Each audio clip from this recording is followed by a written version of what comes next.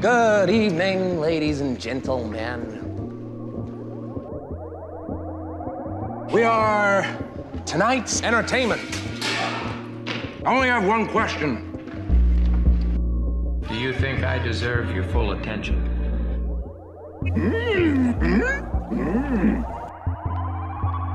That's what I like to hear. Good evening, ladies and gentlemen. You're listening to 90.3 WRST FM Oshkosh. This is Script to Screen, and I'm your host, Max, and joining me here in the booth is Gideon. Hello. And today we are talking about two very good Western films, one from the modern era and one, would you say, more from like the Silver Age of cinema, or would you consider that? Definitely a classic Hollywood Western. I'm not classic Hollywood Western, some would say. Yeah, I'm not too keen on what makes Golden Age or Silver Age, where they draw the line like year-wise, but Searchers, which is the older one we are talking about, was made in, I believe, 1956. 56, correct. Stars John Wayne. John Wayne. Yeah, the original Western strongman, lead guy. Yeah. Really, really interesting acting performance from him. But our other film that we will be talking about today is Hateful Eight, a more modern Western by the great Quentin Tarantino. And his, what was it? The film he came out with just before he did Once Upon a Time in Hollywood, after Django Unchained. Really, really cool kind of, how would I describe it? Kind of a mystery action Western. How else would you put it? Yeah, that's pretty accurate. It's like Pulp Fiction if it's a Western. So, I mean, it kind of has a similar structure to Pulp Fiction, at least. I felt it had a pretty similar structure to Inglourious, just because of it's a lot of dialogue and a lot of people sitting around a table talking, and then every once in a while there's like sporadic action for like. That's true. I mean, all of Tarantino's movies have a similar structure. Like they all kind of feel the same way. I just compare this one to Pulp Fiction because this one has more non-linear stuff happening than Inglourious does. Yeah, I suppose. Well, I don't know. I mean, there's arguments that could be made for and against that. But overall, I thought that was a great film. Which one would you like to talk about first, Gideon? Searchers or Hateful Eight? Let's just go chronological. Okay, so Searchers. This one was a rather interesting film that I think really excels not with its main character, but with its secondary characters. Oh, really? That's interesting because I feel like the secondary characters are much less interesting than John Wayne's character. See, now, again, it's one of those things where I've never been a huge John Wayne fan, and I've always felt that he doesn't have much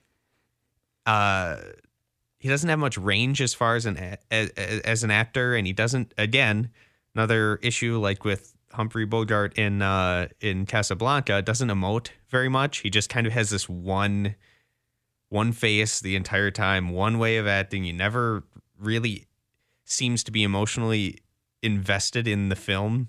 He just his character doesn't, at least, like with the things that are going on, except for maybe one scene. Yeah, I don't know where you're getting that. So I hadn't seen this before.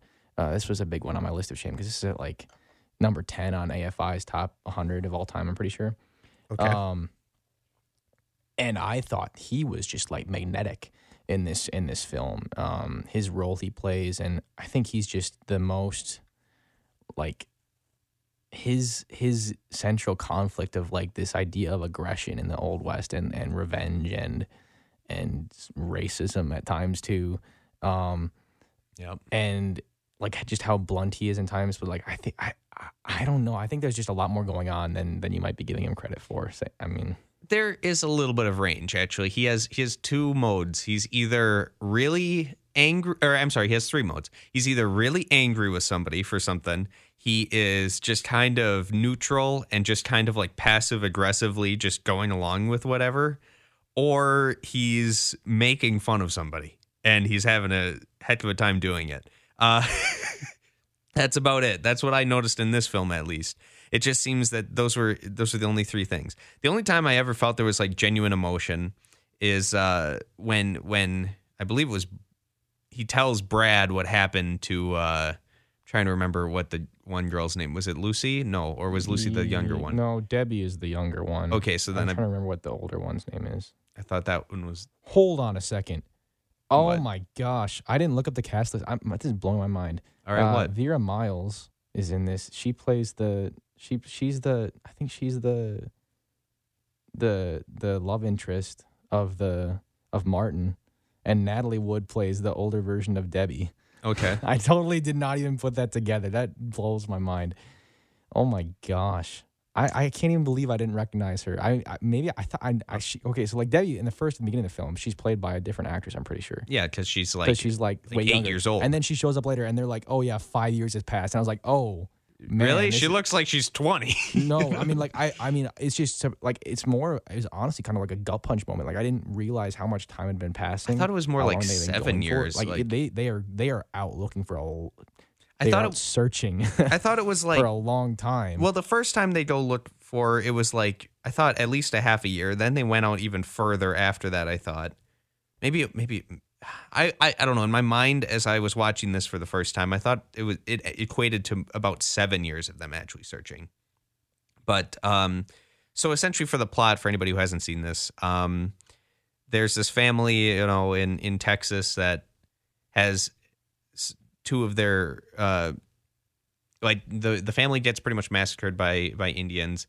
Two of the girls two of these daughters get kidnapped, and then John Wayne and this other guy who's kind of like the adopted son in that family. I don't know if they remember. I don't remember if they say where he actually comes from, but like John Wayne at one point says like you're not their actual kid. Well, because like, he's a quarter. Sister. Yeah, he's like a quarter Indian, and John Wayne is really, really xenophobic against Indians in this film.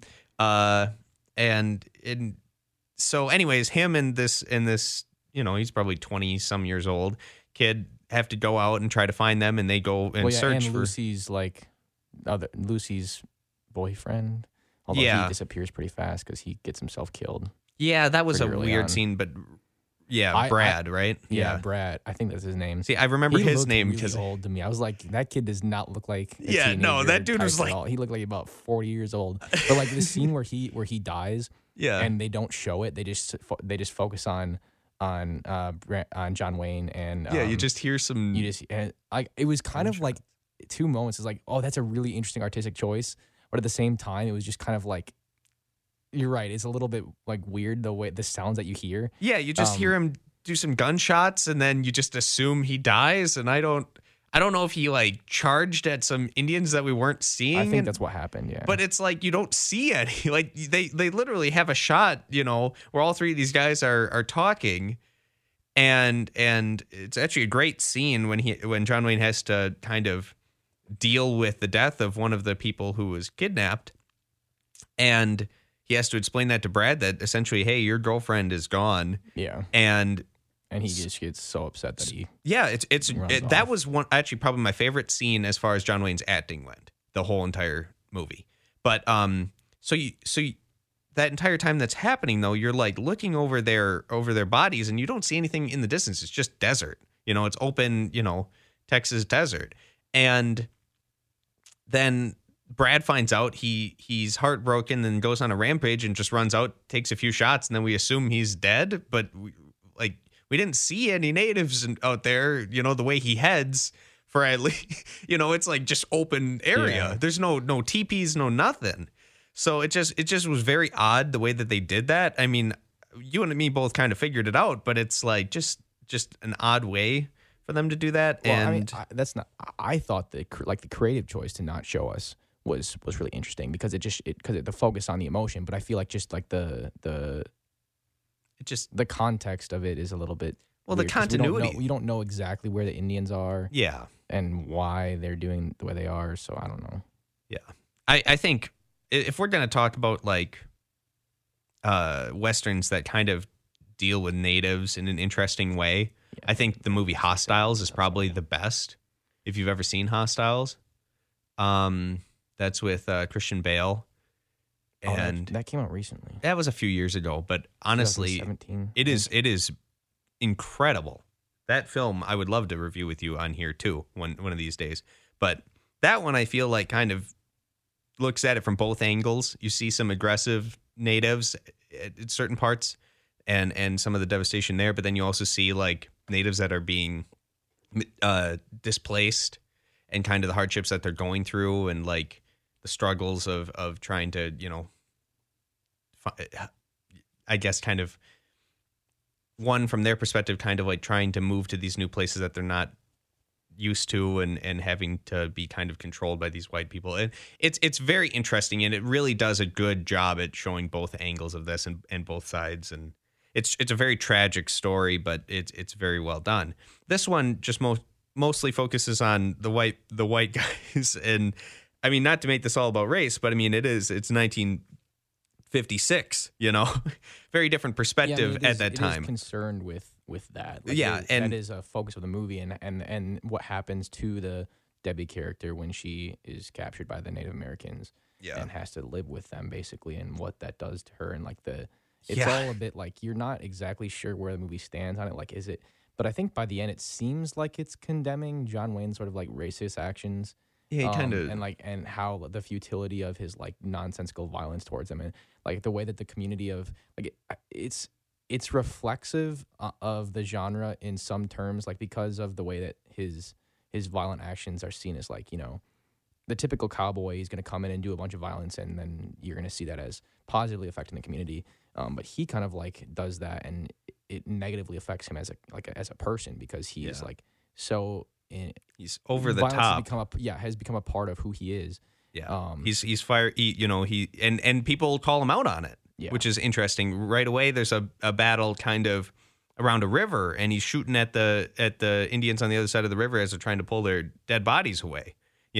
Or one great example, with the buffalo herd. And he's just like legit just well that was they did a great job showing the mindset, because I mean I did the math once. It was like a few thousand a day from like 1700 to like 1910 buffalo in that time frame. If you did the average, it's like a few thousand a day were killed by white men. And because there was like I think an estimated like 14 million or maybe even more, maybe 40 million buffalo. I'm trying to remember the exact numbers. Yeah. And they were just killed mainly to reduce, any sort of food supply for natives, in the Great Plains or beyond that.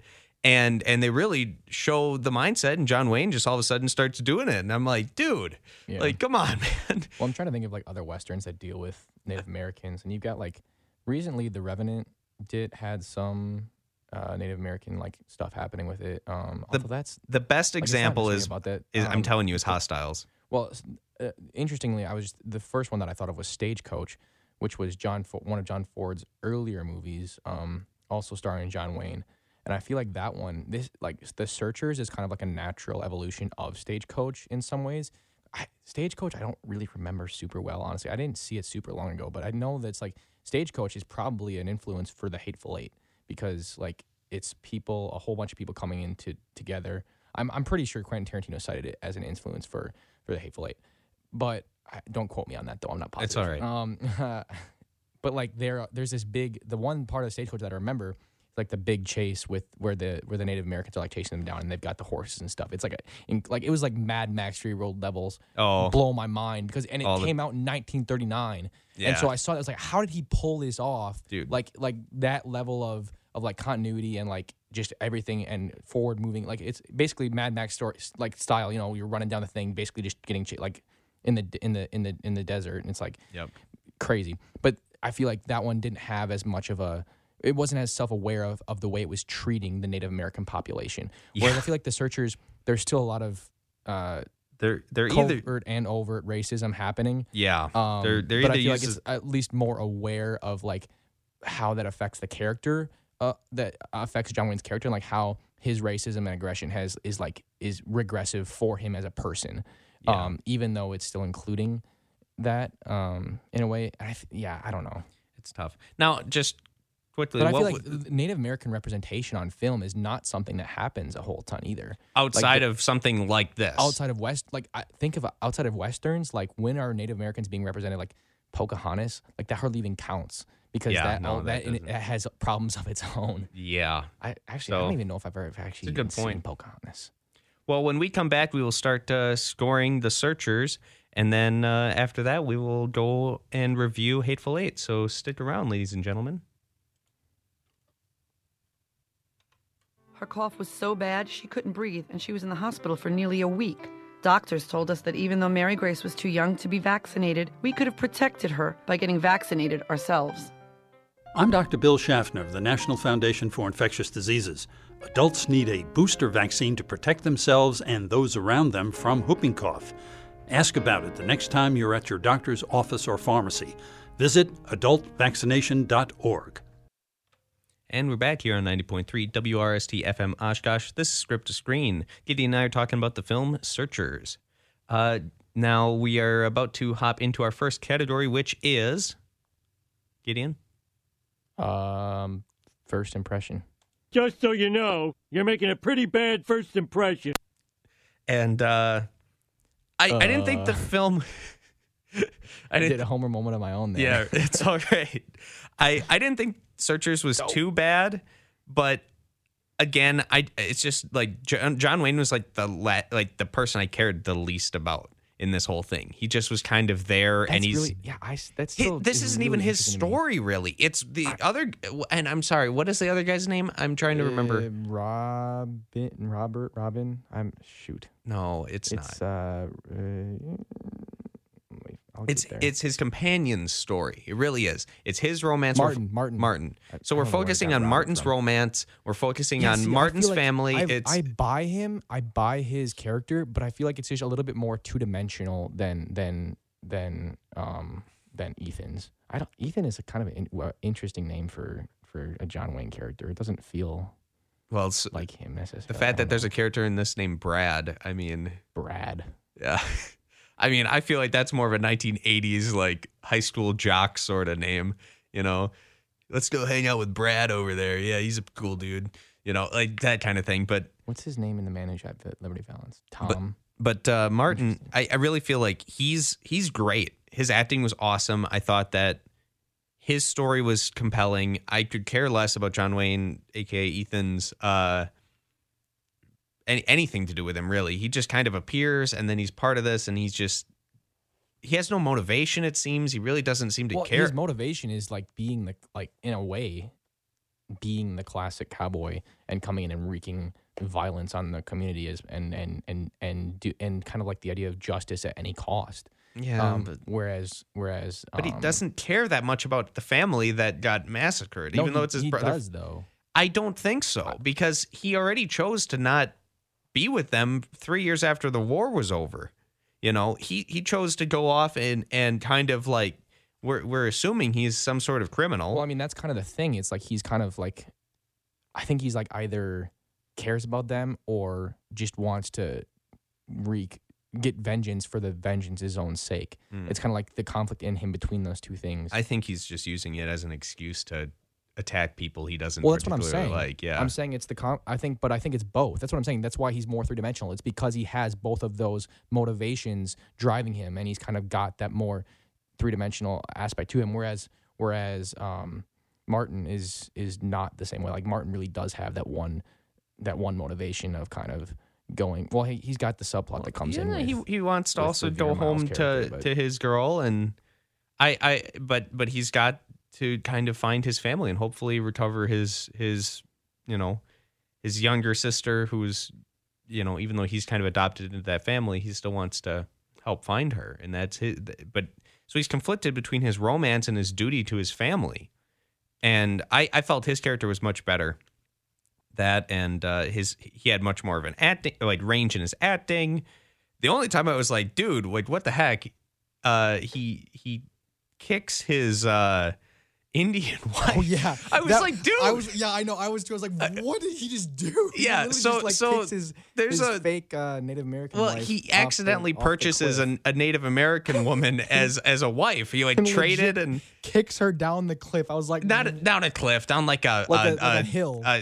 hill of sand near near a little oasis. But it was like, yeah, because she slapstick moment. I was like, that is so Dude. messed up. She's just trying to be nice, and she just goes into bed, and all of a sudden you're mad that she. I mean, like I get you're mad, but just who the heck just goes and like shoves her down, and she like rolls down the hills. She's a And John Wayne just sits there at the bottom of the cliff laughing. Well, he's laughing about that whole situation, Well, but yeah, I was like, right. That was the only time I didn't like his character. I was like, that's just Like, an that's awful, almost over the awful line. thing Yeah, to it's do. like- Yeah, that was the only time I didn't like him. But other than that, I thought his character was fine. Right. It's the difference between like being like racist as part of his character and like overtly racist to the point where it's like you can't buy into I him don't think it was anymore. racist. I think it just was Mean him. spirited. Yeah, mean spirited. Yeah. I don't think it wasn't because he didn't do it because she was in it. He did it because he doesn't want her to be around him. Yeah. Like, so I don't know. It's like you said, mean spirited is I think there's a perfect the one thing word at the for end it. of his thing where he's like where Martin thinks that he's gonna kill his sister because she's become quote unquote she's not because he says because she's quote unquote not white anymore. He literally says I'm gonna or at least that's what he deduces. Yeah, I well, don't think he actually Ethan says has a disposition about him where, you know, if the natives like brainwash these people that they've taken captive, then, you know, they aren't you know, white folks anymore, and he sees them pretty much as. And if you're not white, you don't deserve to live. Basically, In his eyes, yeah. I mean, he is a Confederate soldier too, which is just interesting. Very, very. Again, it's a very different shift in tones. yeah, it's and I mean, it's not entirely fair to judge a film with modern or any sort of art, really. You know, from looking back, you have to kind of put yourself in the mindset again. I of think the there is period. some sort of there is a bit of reflexiveness in this, and it is at least more aware than something like John Ford's earlier film, The Searchers, or not Stagecoach. There we go. But I mean, yeah, it is a bit dicey. First impressions for this, I would actually give it a 6, though, just because they try to really shoehorn John Wayne's character into this, and I really think they didn't need him. Yeah, see, if anything, I would say they try to shoehorn the relationship drama with. I don't think that's the case. I don't think that's what they're doing. But I'd say if they are trying to shoehorn anything, it's that relationship between Martin and Laurie. Mm. It still blows that my was mind was that's fun the to sister watch from Psycho, but I kind of liked the Laurie Martin romance, and it was kind of cute, and I don't know, I enjoyed it. I liked how they did it. It's just cute. Like it's not like It was good. game changing or anything. I don't know. So like when something like this is praised as game changing over the years, you have to.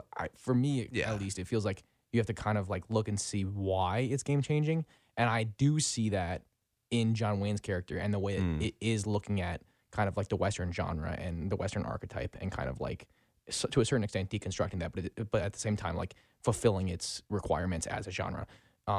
So yeah, I would give this a 6 for first impressions. Certain parts of it I was bored. Certain parts of it I kind of was like, all right, that's not too bad. Other parts of it seemed really corny to me. But I will say it was an okay film. But I think I'd give it a 6. I'm going 8 on this. I really like this movie overall. I feel like this could go up overall. But I feel like, again, compare this to like something like the spaghetti westerns that came out in the 60s after this. I haven't like watched Once many Upon a of Time them. in the West or The Good, the Bad, and the Ugly or any of the ones really. But like Once Upon a Time in the West is the one that I've seen the most recently. And just like stylistically, it's just doing so much more than these American Hollywood westerns. Like I feel like Leone is just pushing the boundaries especially for a 60s film.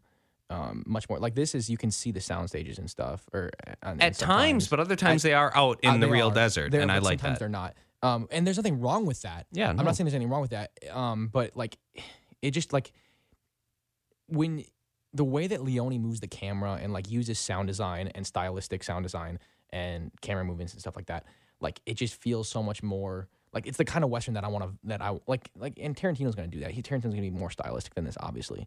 And so like, there's nothing wrong with like The Searchers. It's just like, or even compared to like Citizen Kane, another influential one. Like it's not doing the same kind of like evocative camera. There's some stuff in here, like the way that they use like doorways and like the arches in the rocks and stuff. Like, those shots are great, and that's part of the film. The part of the film that I was like, okay, this is what makes this movie special. Is this kind of thing.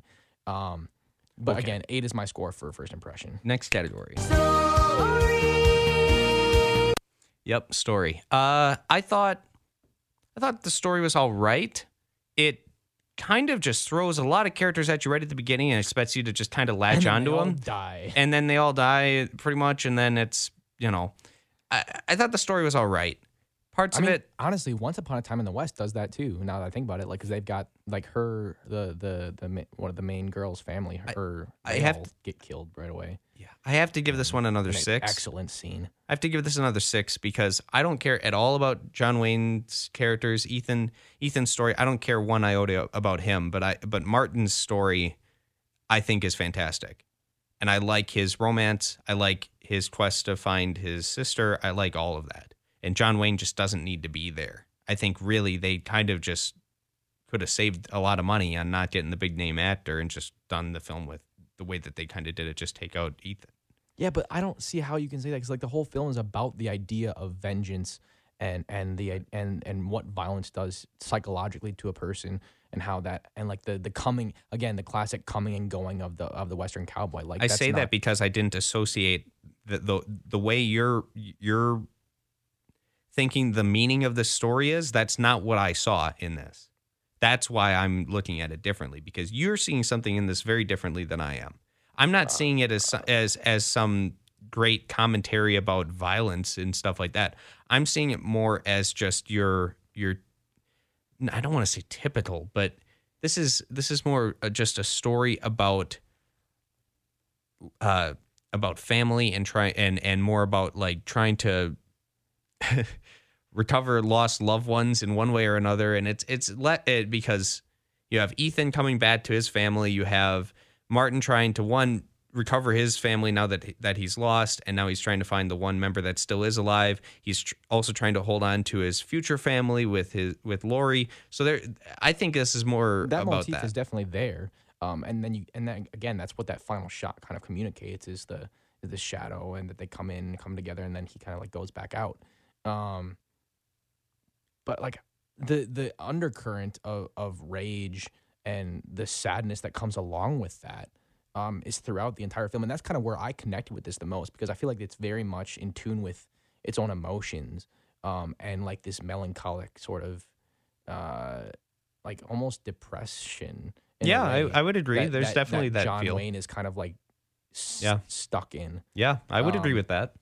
But it's as a result of the aggression and violence that is inherent to the cowboy. So like, and he does that. Like, I don't see how that's not like the primary. I don't consider him.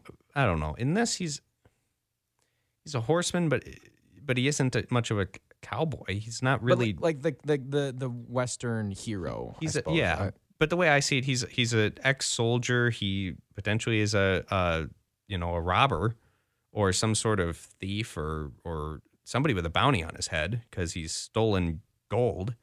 Early in the film, they mentioned that, and it just seems, I don't know, it's very different. But we got to keep moving here.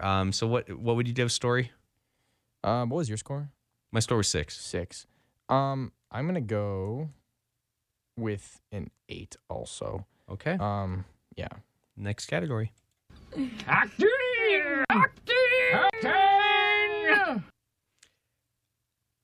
Again, I think John Wayne is actually the worst actor in this because he doesn't know how to actually express any sort of emotions besides just a general like annoyed kind of like distaste for everyone, and it just gets old really fast, and he doesn't have much range, whereas whereas Martin does a great job just being able to do everything you'd want his character to do, and it doesn't seem fakey to me. I mean, the character of Ethan just seems too over the top, just like, so, I don't know, man, old angry man kind of deal. And it just wasn't great. So again, I would have to give this probably a 5. There were some other characters that were iffy and some that were good, but overall I'd say a 5. The preacher seemed a little over the top too. Yeah, there is a lot of like slapstick elements. Yeah, I mean, it tries to be funny a lot. It is over the top in some respects, more so than I was expecting. But I haven't seen a ton of John Wayne movies, and I think all of my John Wayne movies that I've seen are all also John Ford movies. which would be this, Stagecoach, and then The Man Who Shot Liberty Valance. But in all of those, I think John Wayne is I just find him like really, like, even in something like this where he's not meant to be like a perfect person, like he's still like attractive on screen. Like he still has a magnetic personality, and like your eyes just kind of like gravitate towards him, and he commands the presence. His like everyone around him is kind of like, I don't know. I just feel like the way he talks and just his smooth demeanor, like there's no one like John Wayne. Like it really feels like to me. Like even compared to like Clint Eastwood. I mean, I haven't seen. I like Clint Eastwood a lot more than John Wayne. Clint that's Eastwood's for sure. Spaghetti westerns in a while. I do need to rewatch those, but I feel like I don't know if it's blasphemy to say that John Wayne's better than Clint Eastwood, but I mean like just in turn depends on the genre you're talking. I'm talking specifically Clint Eastwood's spaghetti westerns. I wouldn't say that's blasphemy. Most people would consider John Wayne the Western actor, right? And that's what I'm saying. Guy. I think he commands that title for a reason, and I totally am down with everything he's doing in this movie. Again, you're like. See, I'm going to flip it around. Like, I feel like John Wayne is great, and everyone else in this movie is very much playing a caricature. And they're playing caricatures that serve the story in interesting ways, but, like, they're still caricatures. Two-dimensional is probably a better term than caricature. I get what you mean either way here, but, you know, whatever. So I'm going to go with a 7. Like, I feel like John Wayne is like an 8 or a 9, and then everyone else is kind of, like, bringing it down a touch. Okay. Like, I feel like he's not close enough to a 9 to bring it up to an 8. I'll go with 7. Next category. I got a bad feeling about this. Look and feel is our next category. And this one is probably the lowest for me because they did one of the cardinal sins of period piece films. They let a car appear in the film.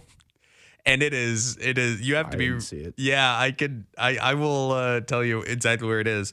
There is a part, not long after the buffalo killing scene, where you see a whole bunch of cavalry soldiers escorting Native Americans across this little river, this little stream.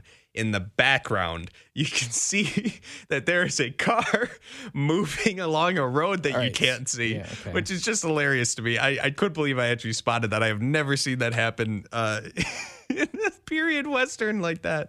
It was great. I was laughing the whole time after that. So because of that, and just at times kind of seeming to be really cheap sets, and other times it looking good, I would have to give it I'll probably have to give it a 4 for look and feel. Maybe even less. Maybe actually scratch that. It gets a 3. Okay. Yeah. I think this just like very much epitomizes like the look and feel of a classic Hollywood Western. Again, because like the difference between this and a spaghetti Western is they're just so different to me. Like the vibe is like not even close to the same. Like they're both dealing in the same period and location and sometimes thematically similar, but like just the general look and feel is very just so different to me.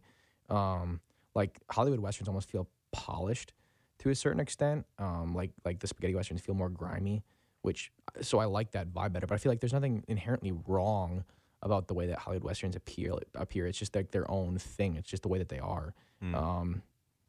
I liked when they were out in the real world, but sometimes when they were on the set, it was too obvious. Yeah, but like again, even when they're on the sets, like the colors that they evoke through those sets, I still really buy those.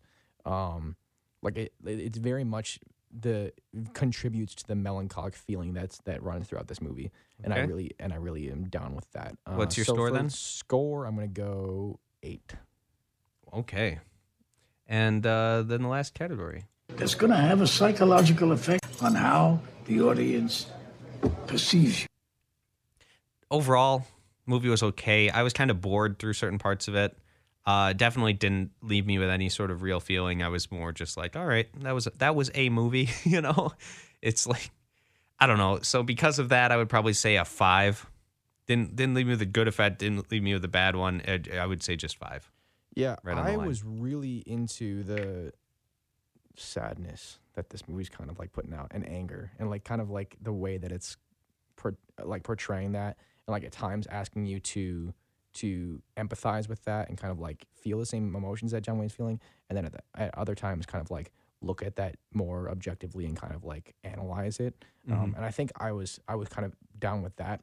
There are I don't want to say pacing issues, but I would say like there are some times I agree it's not perfectly entertaining, but at the same time it's like it is interesting at least to just kind of like take in the Western landscape and kind of vibe with that. So I'm let's just go with the 7 for this, because I feel like this could go up over time, but I feel like on first watch it's a 7 for me. Okay. When we come back, we will be talking about the scores for Searchers and then Hateful Eight. Stick around.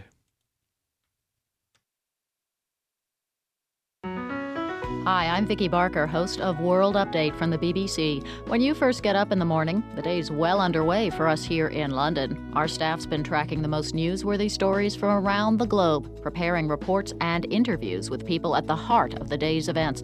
All this before breakfast. Think of it as your personal wake-up call from London, Monday through Friday on World Update. Coming up at 4 a.m. here on WRST-FM Oshkosh. This is Script to Screen, and Gideon and I are about to tell you the score for Searchers. What do we got, Gideon? Searchers got a 63.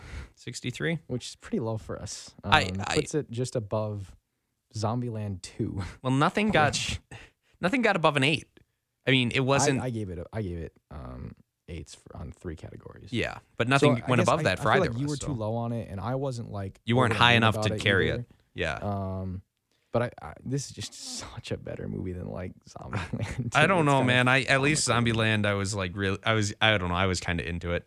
But all right, so 63, that's interesting. But now our next film, I'm sure will probably get a higher score from us. Hateful Eight, Quentin Tarantino's second latest film, Western starring a whole bunch of big name actors, including Channing Tatum, who appears for like all of 5 minutes. Kurt Russell, Samuel L. Jackson. Who's the other guy, the one who plays the British fellow in this, who's in a bunch of Tarantino films? I'm trying to think. Walton Goggins, maybe. Tim Roth, Michael Madsen. They're all.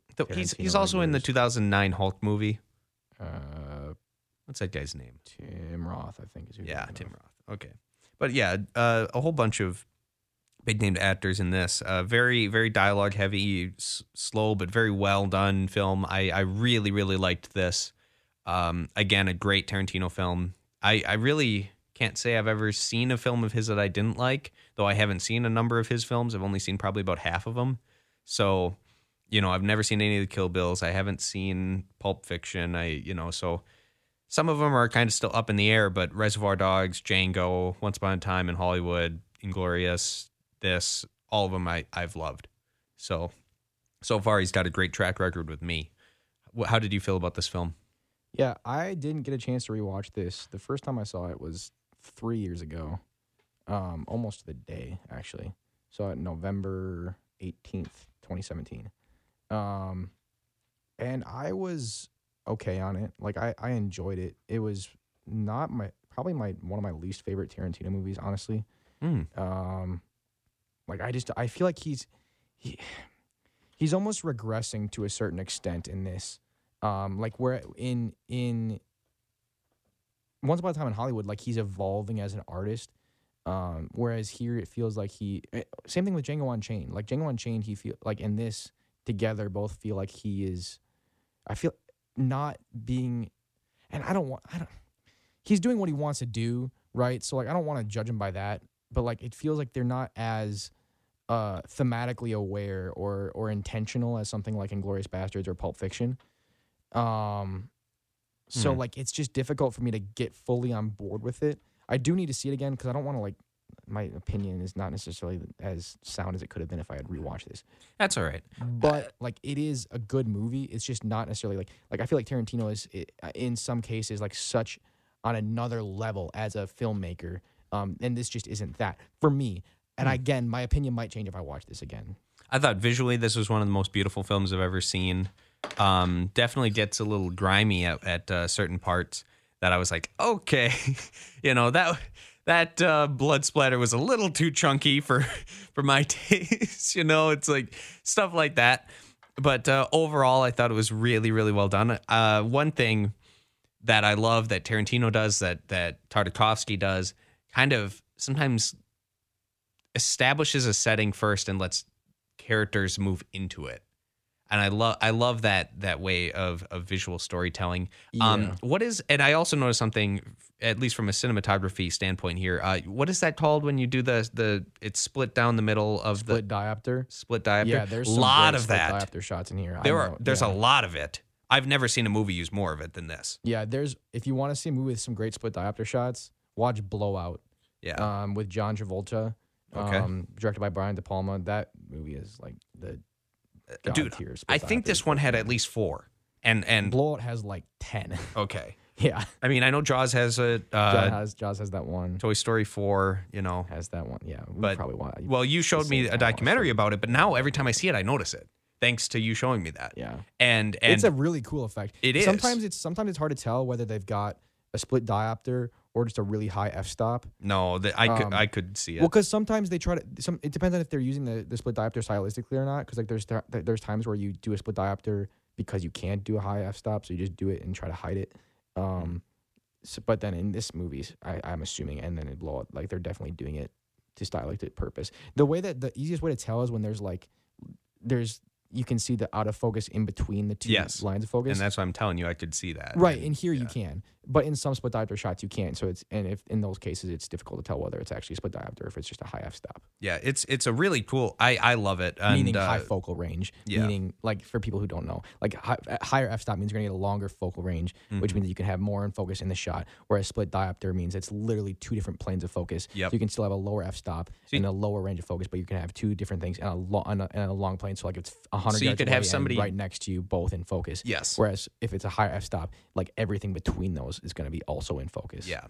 So it's a really cool way to do it, and I at least counted, I believe, 4 of them in this, and it was just a great story. Great story as well. It's just to surmise it really quickly.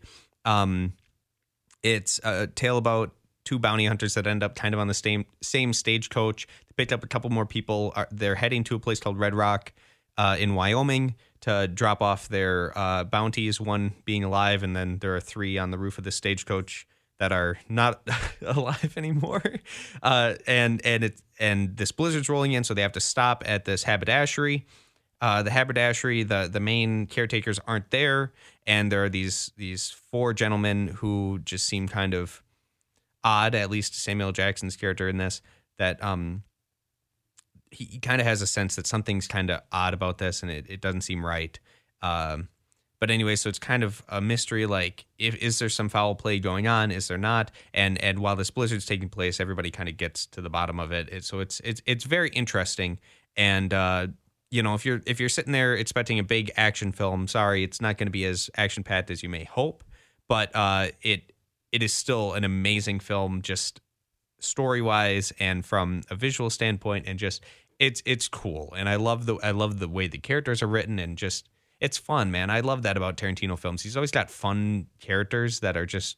Yeah, definitely. His characters are, like, gotta be his, like, literally probably his strongest point as a writer. Yeah, he just... he has this mind. I mean, it feels like... They carry his films, whether they're... Like, that's... I think his characters are what allows him to play with the medium in a lot of ways. Like, other filmmakers can't get away with what he gets away with in terms of, like, not caring about the rules and kind of the things that you're, quote-unquote, supposed to do. Like, for example, just crossing the line is one example. Like, he does that in Inglourious in the first opening scene. But like, he's allowed to break those rules specifically because, like, I think you're so invested in his characters and like who they and like the way that they command the screen and like they're just like they're so different from just a typical movie protagonist. That's what I was about to say. I feel like Tarantino's characters almost seem like they're from like a role-playing game of whatever the genre is that he's talking about, If there was a Western role-playing game, all these characters just seem so, unique and have such vivid backstories that you just seem... Well, and he does say that, like, I think he says that he literally writes stories and, like, chapters that are specifically, like, about any given character and about their entire backstory. Makes and, like, those characters seem how lived they've in. gotten to where they are at this point.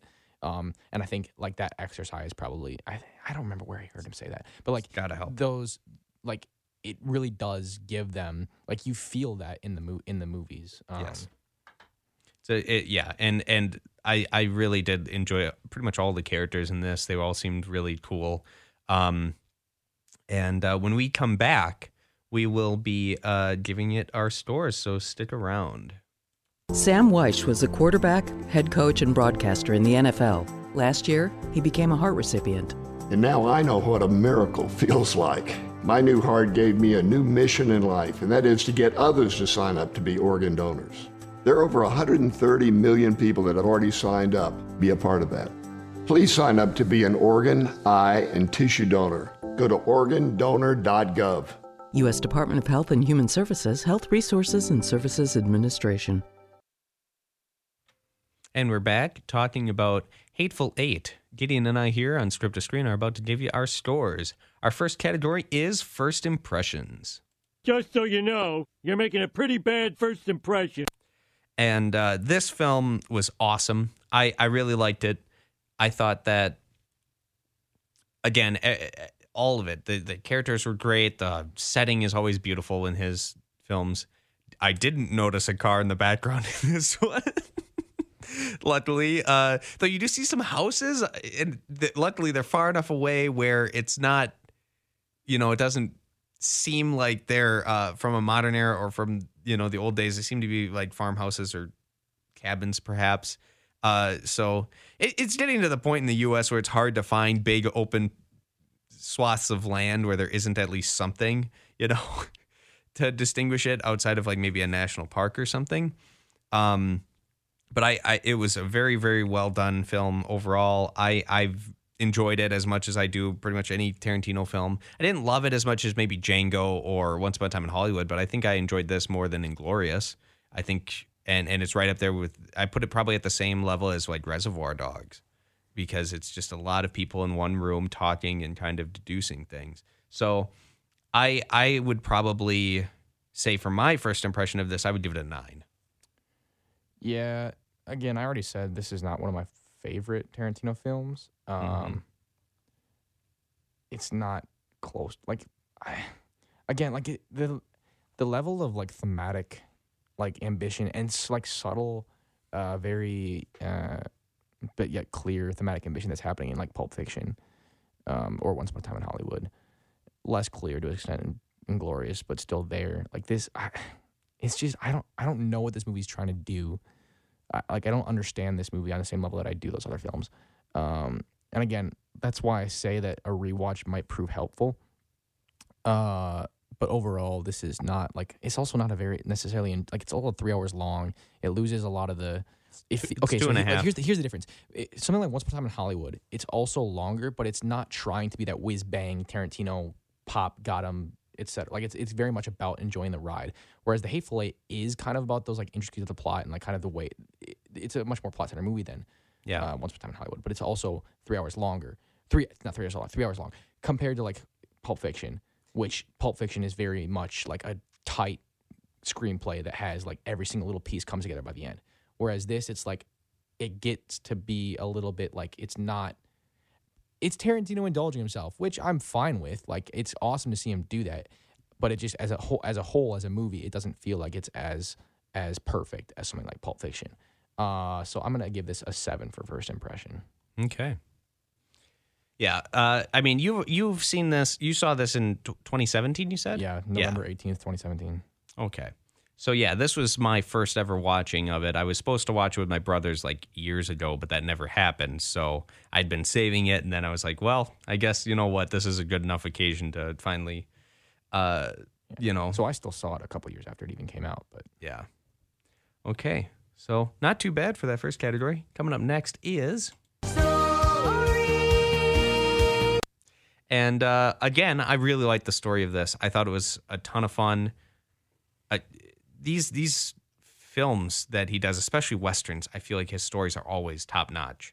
And he just seems to have just such a love for Westerns. And I mean, he loves all cinema. I mean, the guy's a master at pretty much anything he does. But yeah, coming into a genre and understanding the genre, and yeah, like compare him to like something like Rian Johnson and the way the two play with genres and enter a genre and like have a full understanding of the genre and then change the genre to their own specific interests. I feel like Rian Johnson does that much more intellectually, where he comes into something like Looper or Knives Out, where he's doing a murder mystery, but then imbuing a thriller engine in the middle of it, and kind of like using that as a way to understand what a murder mystery can be. Like with Rian Johnson, you can see the cogs fitting into place and like what he exactly, or something like Star Wars too, in the genre of Star Wars, and looking at it as a Star Wars genre, and changing Star Wars, not changing Star Wars as a genre, but like reflecting on what Star Wars can mean as a genre apart from sci-fi, whatever. But like you can see, he almost wants you to see the way that he's doing things, whereas Tarantino feels much more like emotion center. Like he's doing it. He's functioning emotionally. He's doing what he wants to do. It feels like. So it's hard to point out where at what point he's changing the genre to do what he wants to do with it. It's very much like just kind of watching him go all over the place in a lot of ways. So like Pulp Fiction with it in the crime syndicate, whatever drama kind of thing, or Inglourious in the War genre. Django in the Django is a little more obvious because it's taking the perspective of an African American slave and making him the hero. But here, I think what he's doing in this is like, from what I remember, it's like very much planting and payoff in terms of like mystery, and like it's almost an Agatha Christie kind of type thing in itself, kind of like, not like Knives Out, but like in the way Knives Out has like planting payoff, or like Murder on the Orient Express, kind of. Yes, exactly. Yeah. It's people in a room try to find out who did it in a lot of ways. Yep. I didn't even mean to make the comparison, but it kind of worked out. Between this and Knives Out are both kind of like Agatha Christie kind of. No, I mean that's looking back on that and kind of like that type of story. I feel like it's a fair comparison. And he brings that into the genre of Western, kind of melds those together. Yes. From what I remember, again. Yes. It's been a while since you've seen it, but I'm fresh off this. The thing that I buy the most out of this is like the planting and payoff, which is not something that he is typically known for. Like in Pulp Fiction, the type of planting and payoff is a much different type of thing, because it's not so much like, it's kind of like you see John Travolta get killed and then he shows up later, and that's just kind of like a weird like juxtaposition in your head. So it's not necessarily like a plot oriented thing. Whereas here it's like something, a clue will like it's clues, right? Like it's mystery clues, and from what I remember, again, honestly, parts of it, yeah. So I'm gonna go with 8 for story. I would also agree with an 8 for story. I don't think it's like the most insanely well done story of all time, but it is a very good story. That's kind of the short end of it here. It's just, so you almost have to take it bit by bit. There's so much to break down in this, but yeah, I'd say about an 8. I feel like some of the characters are a little, over the top with it, with their backstory, and some are like perfect, and so it all equals out. But I'd say an 8 for this. Our next category is acting. And with the acting, I felt that this was very, very good. I mean, he always gets great performances out of people. Kurt Russell, Samuel L. Jackson, always two of his favorites. The other guy I was telling you, the British fellow, he's Tim Roth. Tim Roth. He appears in many Tarantino films as well. He's best in Pulp Fiction, in my opinion. But yeah, well, the first time I ever saw him in any film was the 2009 Hulk movie. So that ever since then, that's all I can see him as. Really is. Was it Blonson? He's like Abomination. Dude, in I that. have no idea. You've not seen that film? I've seen it. I don't really rewatch it. It's one of the best MCU films. Is he the other? He's the guy who they kind of give a super soldier. The other monster other Hulk that he turns into. Yeah, that's him. Same guy. So, but anyways, yeah, I thought all his characters were really fun to watch. Everybody was great. It's like he does an amazing job with how he writes these characters, and that falls a little more into the story category, but everybody acts their part perfectly in this. And I don't think there was any bad acting at all. Aside from maybe one shot, but just because I know of what happens, and it seems so obvious when Kurt Russell destroys a priceless real guitar from a museum. He smashes a guitar in a scene midway through. Do you not know this story? I don't remember this. Oh, they get like a guitar from the Gibson Museum that's period accurate and a real artifact from the time, that there are maybe only 2 or 3 of these in the world. And the scene happens where Kurt Russell yanks the guitar out of the one female character's hands. He's like, song's over. Somebody smashes it. They were supposed to hand him a different guitar, and he smashes it. He destroyed a real priceless musical artifact. And so terrible. You see the girl, she's like, whoa, whoa, whoa. And she like looks over to, I assume, Tarantino, because he would have been behind the camera at this moment. She's like, whoa, whoa, whoa. Like, and then it cuts to a different thing. And so for that moment, she's actually not reacting as her character, but as the actress herself, because she knows what just happened. He just destroyed like $1 million piece of musical equipment. And so the last song that guitar ever played is the song that's shown in that film. So, and it's just crazy, but that really happened. It is the biggest tragedy one of the biggest tragedies in cinema history, in my opinion, that actually happened. And it's just such a shame. And I doubt that the Gibson Museum will probably ever lend any sort of instrument. I believe it's Gibson. It might be a different, guitar company museum. I doubt that museum will ever lend another musical instrument to any movie ever again. So that's another real shame. But yeah. But besides that, the acting was perfect. So I would say 10 out of 10. Sorry, that was a long aside there. But yeah, we got to keep moving here. How did you feel about acting? Yeah, I mean, like I said, Tarantino always gets great performances out of his actors. It's tough to analyze the specifics, but I mean, like they're all great across the board as far as I can remember. I mean, Samuel L. Jackson's always he's having a great time. It does remind me of that one scene that I wish I could forget, but I probably remember the most vividly of this whole movie, and you know exactly what I'm talking about. What you're talking about. Without even it's just that one scene. You know what? I moved mine down to a 9 because he did seem to be just a tad overacting in that. I don't know. It just seems so ridiculous, and maybe that's the fault of that. But I'm going to give that a 9. Where do you sit on the acting? I'm going to go with 8. Okay. Again, nothing stands out specifically, but yeah, move on. The next category is look and feel. How do you feel this was aesthetically? Yeah, I mean it's great. I think he's doing, I don't know if it's called CinemaScope or what it is. Panorama vision or something like that. Or yes, exactly. 70 millimeter, it's super wide. It's the aspect ratio on this movie is insane. Yeah, I think I think it's like a 2:6. I don't even know. It's insane though. Like it's super wide. Comparing it to The Lighthouse, it is night and day there. But I mean, it's perfect for this type of movie. I think so too. It's beautiful in that respect. It's all on real film. It is completely period accurate. I would say like everything looks awesome and beautiful, and I'd give that look and feel 10 out of 10. I think it was perfect. It's a 2.76. Wow. Aspect ratio. That's crazy. Insane. Like almost triple the width as the height is, correct? Yeah. So, what would you give look and feel, Which Gideon? is crazy. Like I can't imagine watching this on a television screen. Look and feel, I'll go 8. Okay. Hateful Eight. Really? What could it have done better? I'll do 9. There we go. 9. Fine. There we go. Okay. Fine. And finally, we gotta hurry up. The last category. The last category is. What was your score? I said a 10. Oh, sorry, I didn't catch it.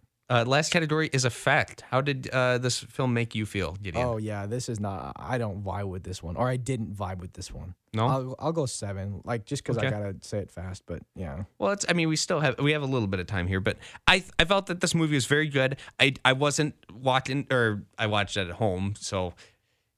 I wasn't walking out of the theater like blown away, but it was very good. I had a great time watching it. I look forward to watching the 4-hour version that's on Netflix as 4 episodes. Like I want to see the extra scenes. I'm super into it. I'm feeling the vibe of it. I would say my effect would probably be an 8. That gives us an overall score of, I scored this higher than the Searchers actually, which I'm kind of surprised by, but overall score of 83, which puts it right below The Shining and at the same score as Unbreakable. Yeah, I could kind of see that. I mean, it's not my favorite of all the Tarantino films, but it's definitely up there. And it's, I mean, one of Tarantino's films is literally the top of our list right now. So can't feel too bad about that. But anyways, thank you for tuning in to 90.3 WRST FM Oshkosh. This has been Script to Screen with Max.